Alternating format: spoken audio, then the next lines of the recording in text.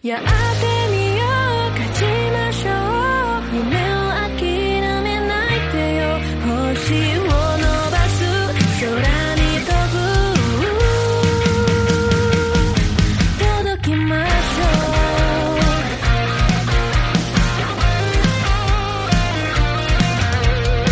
う砂方僕の犠牲と汗がここぎ出させて人々を疑って侮辱してけど無視して不安の感情障害と痛み僕が動かせないけど夢と野心届くため振動で動かして風が強く吹いてる暖かさを与えている輝く星届くまで全力で飛ぶこの希望に満ちた夢に戦うのやめませんこの導く光を元気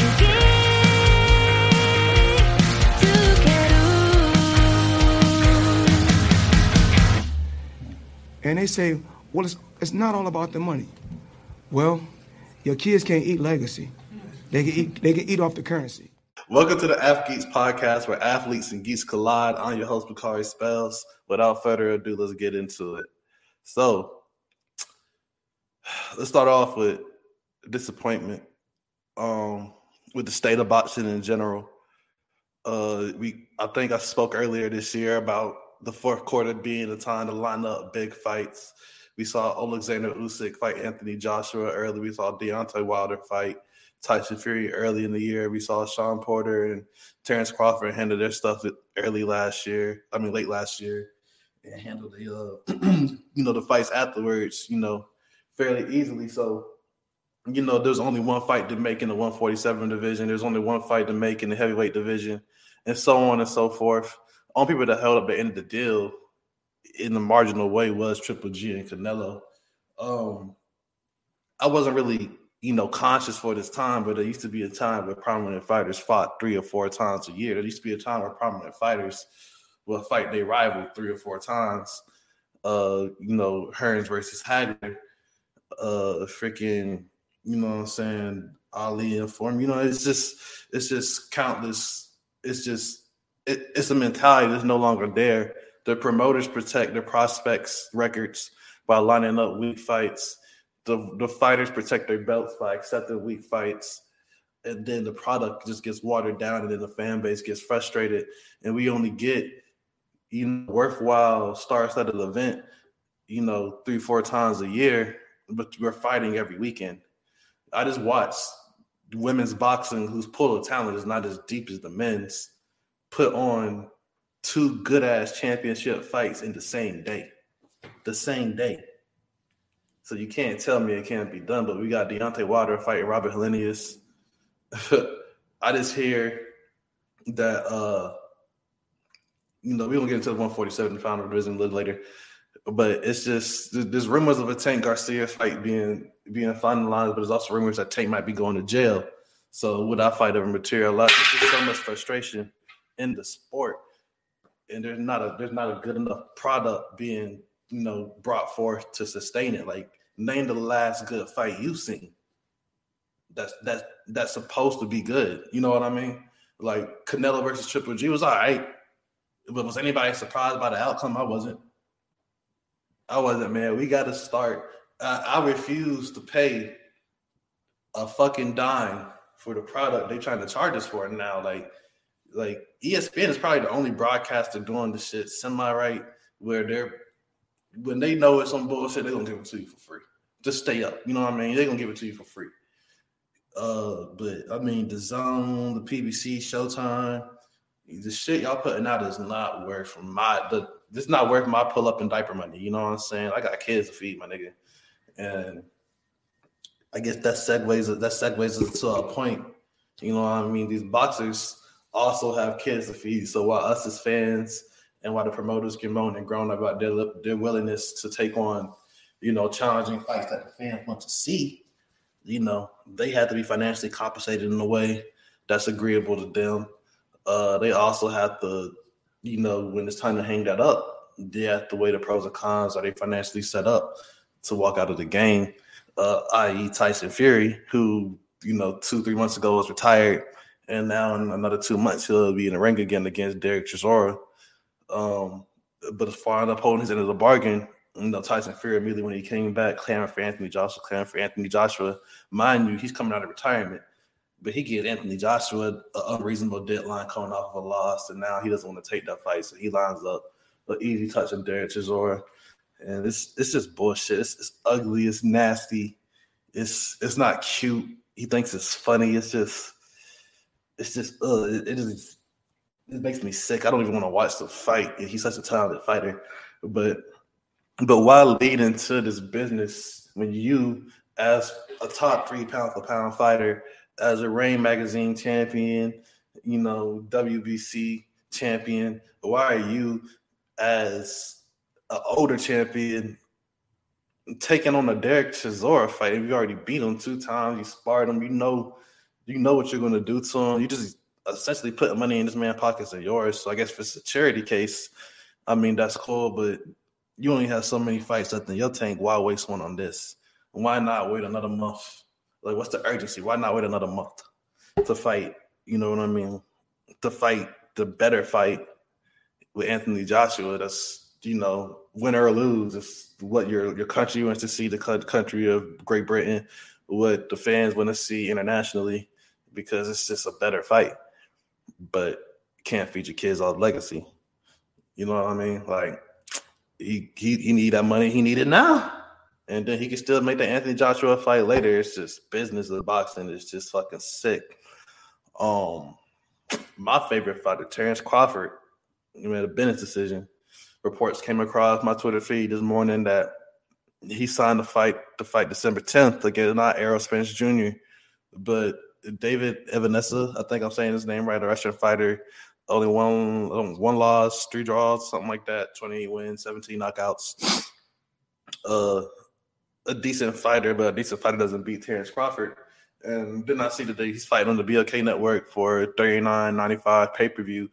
And I was like, y'all got to be fucked up when the only fight, you said to yourself, the only fight that people want to see the Errol Spence fight. But now you're trying to sell me this shit. But then I saw that it was an 8-figure payday. And then I immediately retracted all slander. I ain't delete shit, that live on the internet, but I immediately retracted all slander I had planned for Terrence Crawford Jr. What the fuck do you want me to do, my nigga? Like, that's the best. ESPN ain't paying him that. Obviously, the PBC was willing to pay on that to fight Spence. There was talks of him taking the lower cut. I think it was like a 60-40, 70-30 split, and not having access to the financial and how like the stuff was being. This simple shit that you would want to get if you're taking the smaller cut.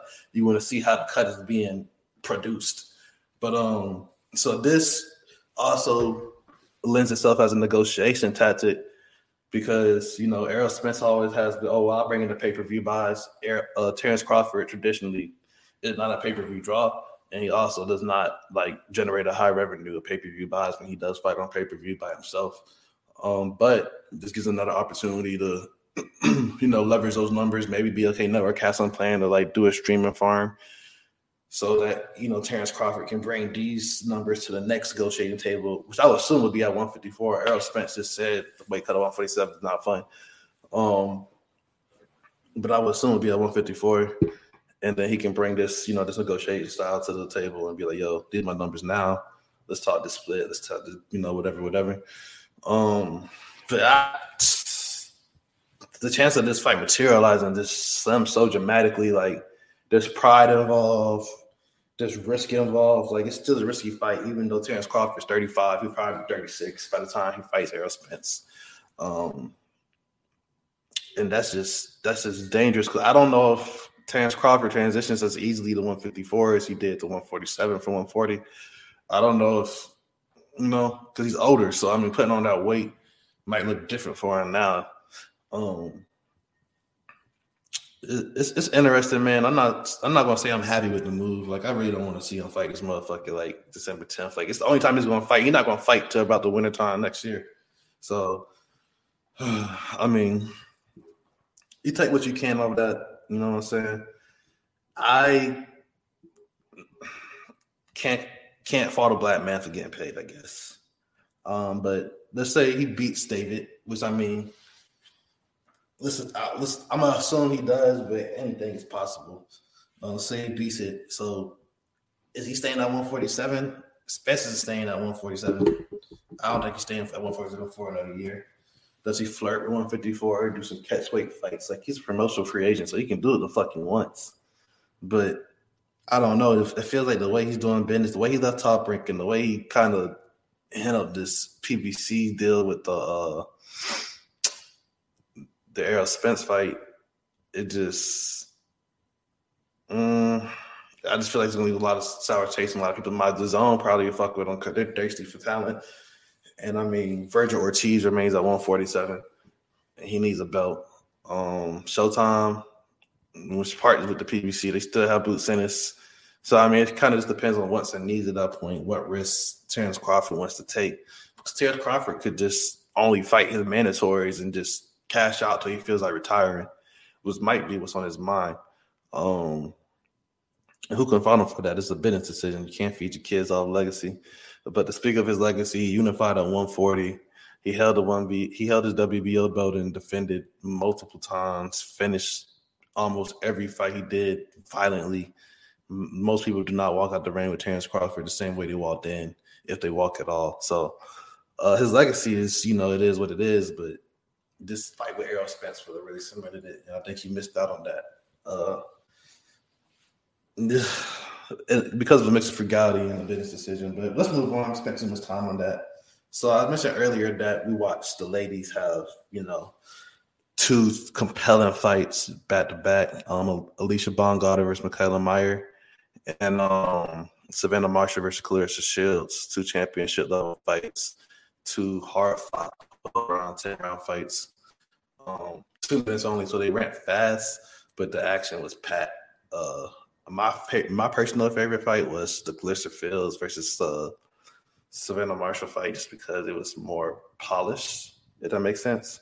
Those fighters are a little bit further along in their career, and they have a little bit more behind their punches. They have a little bit. They're Olympians. Both Olympians have a familiar amateur history with each other. I mean, it was just a better fight. The announcers were more into it. Alicia Baumgartner and the Michaela Meyer fight. Michaela Meyer is more technical of a fighter, but I mean, she's not very, very explosive. She's big. Alicia Baumgartner,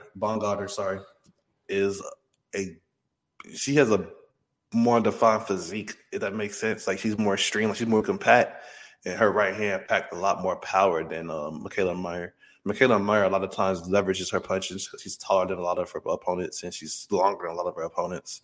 But Alicia Baumgartner found her rhythm in the last half of that fight and found a way to get that right hand to land, because that's her primary weapon, but she had to throw some jabs in front of it to kind of set it up, throw some crosses, and just let her hands go in general. Because the first half of the fight, if it wasn't the right, she wasn't really letting it go once she got popped by Michaela. But I mean, those were 2 really good fights, man. I would watch them again if I was, or go back and watch them for the first time. If you haven't had a chance to, probably with ESPN Plus, you can probably find the highlights on YouTube. 2 minutes, take 30 minutes out. It's 2-minute rounds to take 30 minutes out your day, man. Women's boxing is a growing sport. It's a growing sport. I think if they, as the Olympics continue and they continue to pull talent out of the Olympic pool, I think the quality will continue to go up, because those are the type of fighters you need. And I feel like as is, and this isn't a slight, but because of the lack of like physical knockouts, the way women boxing fights happen, they are physical and they are like body shots, all that's good, but it's going to be based off scoring, like hitting and not get hit. So like it's kind of more Olympic style boxing versus like in men's boxing, when you transition to amateur to pros, you're incorporating more of your power and sitting down to your punches because you're just letting your hands go quick. And in Olympic style boxing, because of the headgear, your chances for a knockout are kind of slightly lowered. So, yeah, that's kind of all I have on that. I'm no expert on boxing by any means. I just watch a little bit, read a little bit, you know what I mean?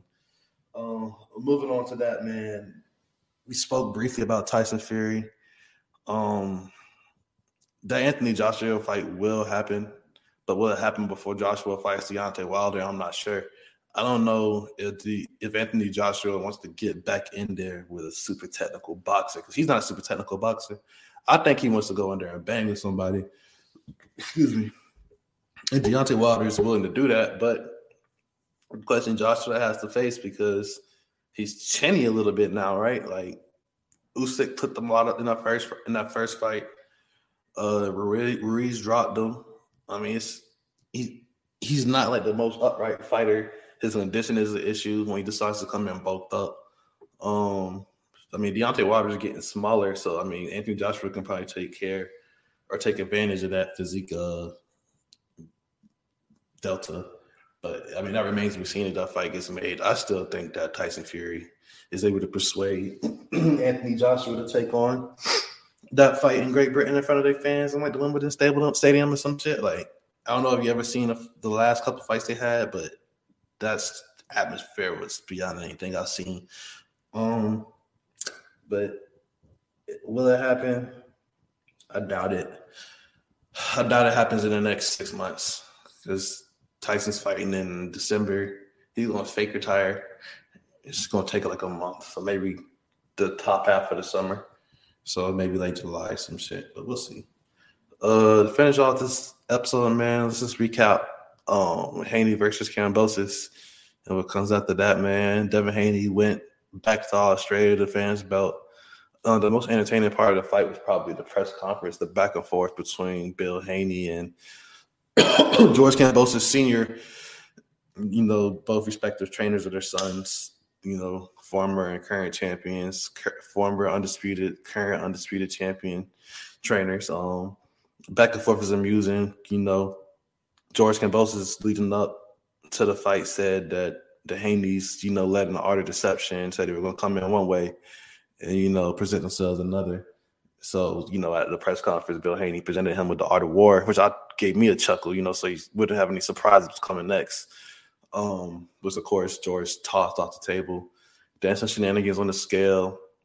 Was Devin Haney on the scale? Everybody says he looks drawn out, which, I mean, it's a weight cut. I'm sure he walks around probably around 150 something, some shit. But, I mean, he's had no issue making weight and performing. And the way he fights, his power isn't necessarily a need. He needs enough power to keep his opponent off when he hit him. So, I mean, he wants to essentially Olympic-style box and punish you in the back half of the fight. So we'll see how long he sticks around 135. I think he likes defending these belts. I think he likes being undisputed and choosing, where he wants to go. And I could see him, going up and down if he so chooses as well and fight in two divisions. What's to stop him besides the sanctioning bodies forcing mandatories and shit like that and making it hard for him to pick the fights he wants because of, the number one or number three contender being forced to be his mandatory, not being financially appealing, because can't feed your kids off legacy. But back to the fight. Devin Haney beat George not really the same way he beat him the first time, because he was more willing to sit in the pocket, lean on his front foot, and let that right hand go. First fight, he just jabbed him to death. This time, he exclusively headhunted. Hit and don't be hit. He got caught a couple of times, took it well. George came in with this weird switching in like he was a switch hitter coming in between the southpaw and orthodox. And it took Devin a long time to decide to let that right hand go and hit him when George was switching. But, I mean, it was really nothing George could do in the whole fight. Like, he came in defeated. When you come in doing some shit that's not you, that you don't do well, it's like a last-ditch effort. And then when you abandon that, that's when you could tell you're mentally broken, right? Because they made you go away from your game plan. And then when your secondary game plan doesn't work, which was essentially try to punch it between Devin Haney's punches, but, Devin Haney's longer and quicker, so that wasn't even working. It was a beautiful display of boxing by Devin Haney. A decent display of heart by George Kambosos, of what was left of George Kambosos' heart. I think he's a good fighter. I just think he needs to step down in competition. Like, I think he needs to build himself up some more before he steps back up to championship level. Devin Haney will see Vasily Lomachenko next, most likely. They asked him if he wanted to fight after the fight. He gave probably praise to Allah and said, I'll take whoever comes at me. So Lomachenko definitely wins those battles. Bob Arum has a lot of respect for Lomachenko, so he's definitely going to line up. And then he said he wants to see Shakur Stevenson fight the winner of that, which I expect to be Devin Haney. Lomachenko is aged. But But we'll see. And either way, either one of those fighters would be a good challenge for Shakur Stevenson. But in the meantime, George Kambosos versus George Stevenson would be a good introduction to the lightweight divisions for Shakur. So maybe we can make that happen. But we'll see, man. But until then, man, I bid you guys adieu. Have a safe weekend. Grill. Go to a pumpkin patch. Go Halloween shopping, man. But always remember, simping ain't pimping. And we out. やってみよう勝ちましょう夢